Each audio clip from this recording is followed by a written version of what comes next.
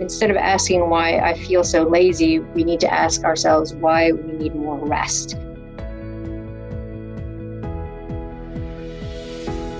Welcome to the High Performance Health Podcast with your host, Angela Foster. The show where we talk about everything you need to break through limits and achieve a high performance mind, body, and lifestyle.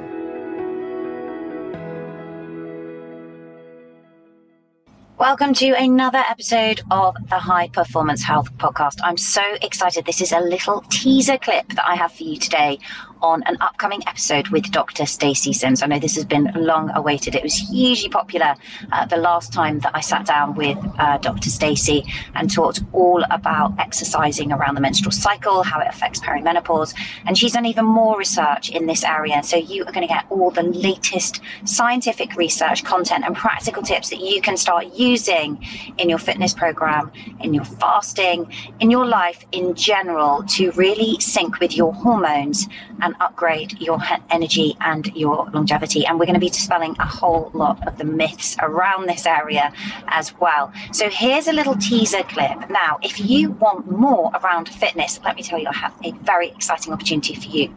We have just opened up the Female Biohacker Collective again to new members. And this month, October, is all about fitness. I'm going to be sharing everything you need to know about optimizing your fitness routine for longevity, for balancing your hormones, and also, importantly, looking at the minimum effective dose, because we are all busy people. Yes, we're all busy people. And unless it's something you really enjoy, you probably don't have time to work out for hours upon hours a day. So I'm going to be cutting through all the myths and sharing with you the smallest minimum effective dose that you can use to get the body you've always dreamed of, to feel high energy, to look after things like your VO2 max and your muscle mass and optimizing your metabolic rate and all the lovely things that go with the benefits of exercise in the shortest amount of time possible. And so you can come and join us and get 2 weeks for free. Yes, 2 weeks for free if you head over to angelafoster.me/FBC. There is absolutely no obligation to continue. If you like us and love us and you want to stay with the wonderful community we've created over there, then you're free to do so. If not, after 2 weeks and you think it's not for you, you can simply just cancel. But this is an October offer that we are running. So all you need to do is head over to angelafoster.me/FBC and I'll see you in there. But now let me share this little upcoming clip from my chat with Dr. Stacey Sims. If we're looking at 3 different sections of the population, so we're looking at women who are in their cycling years, they haven't yet hit perimenopause.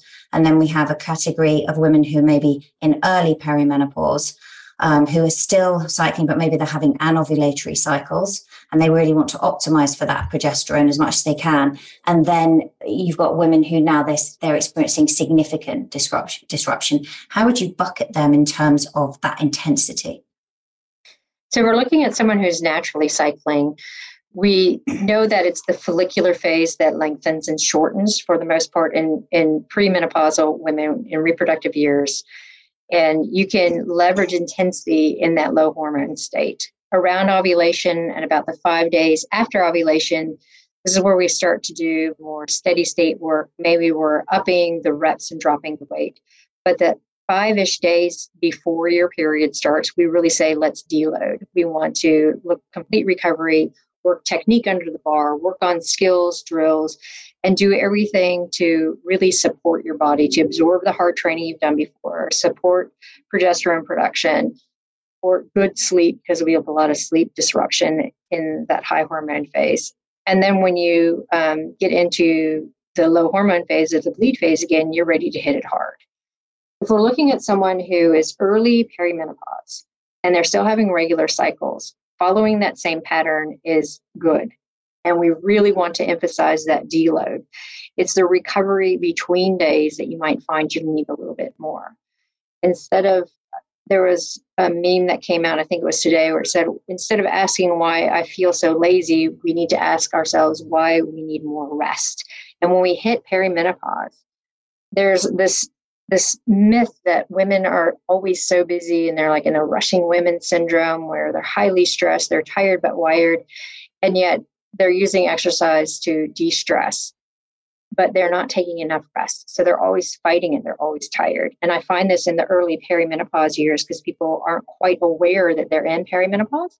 Mm-hmm. So they're tired, they're wired, they're busy, and they're still trying to do all their training, and they're not quite hitting the mark, and they're not getting the adaptations. So it's looking and saying, okay, well, we need to back down around ovulation. We need to really focus in on that recovery as we're starting to have immune system changes to be more pro-inflammatory. We're starting to look, maybe we're having an ovulatory cycle, so we have less estrogen production as well. And we have the eye of more recovery between days, and then that last week or 5 days before the period is due to come is really recover, deload, absorb it. Then when we get into late perimenopause, where the cycles are really irregular, where you might have one that's a normal 28-day, then all of a sudden it's 40 or 50 days, and you're like, I don't know when my period's going to come. We tend to shift it to having 2-week focus, 1-week deload. But the deload isn't completely off in recovery. We look at it as really super easy, doing what you want to do. And if you're training for an endurance or you're training specifically for like a physique build and you're trying to lose a little bit of body fat, then we can look at doing a super, super easy, longer cardio session a couple of times during that deload week. So people are like, oh, I can't take a full week off. I'm in the habit. It's how I get my stress relief, to keep the same days of activity, but we just moderate what you're doing on those days. Instead of your boot camp or your high intensity or your heavy lifting on Monday, Wednesday, Friday, we're doing technique work on Monday, Wednesday, Friday. And Tuesday, Thursday, instead of going for your interval run or maybe a road ride, or maybe you're trying a new kickboxing class, you're just really dropping it way down to that 50% mark. So you're still having movement and activity, but it's a recovery focus instead of, okay, I'm going to hit it hard and then have another deload week. So we try to go that 2 week on, 1 week off, because then that sets us up for when we hit that actual postmenopause state where we do have a complete changeover in our recovery metrics and the way that our body does recover. And we know that you can handle up to 2 weeks of really focused block training. Then you need that week to really recover. Please note that while I try to cover as much information to help you as I can on these bite-sized episodes, none of the things that I mention should be taken as a substitute for medical advice. And before taking any supplements or anything else, please consult first with your medical doctor. Thanks for listening. Remember to review and subscribe. You can grab the show notes, the resources, and highlights of everything Angela mentioned over at angelafosterperformance.com. You can also snatch up plenty of other goodies, including the highly helpful Angela Recommends page, which is a list of everything she personally recommends to optimize your mind, body, and lifestyle.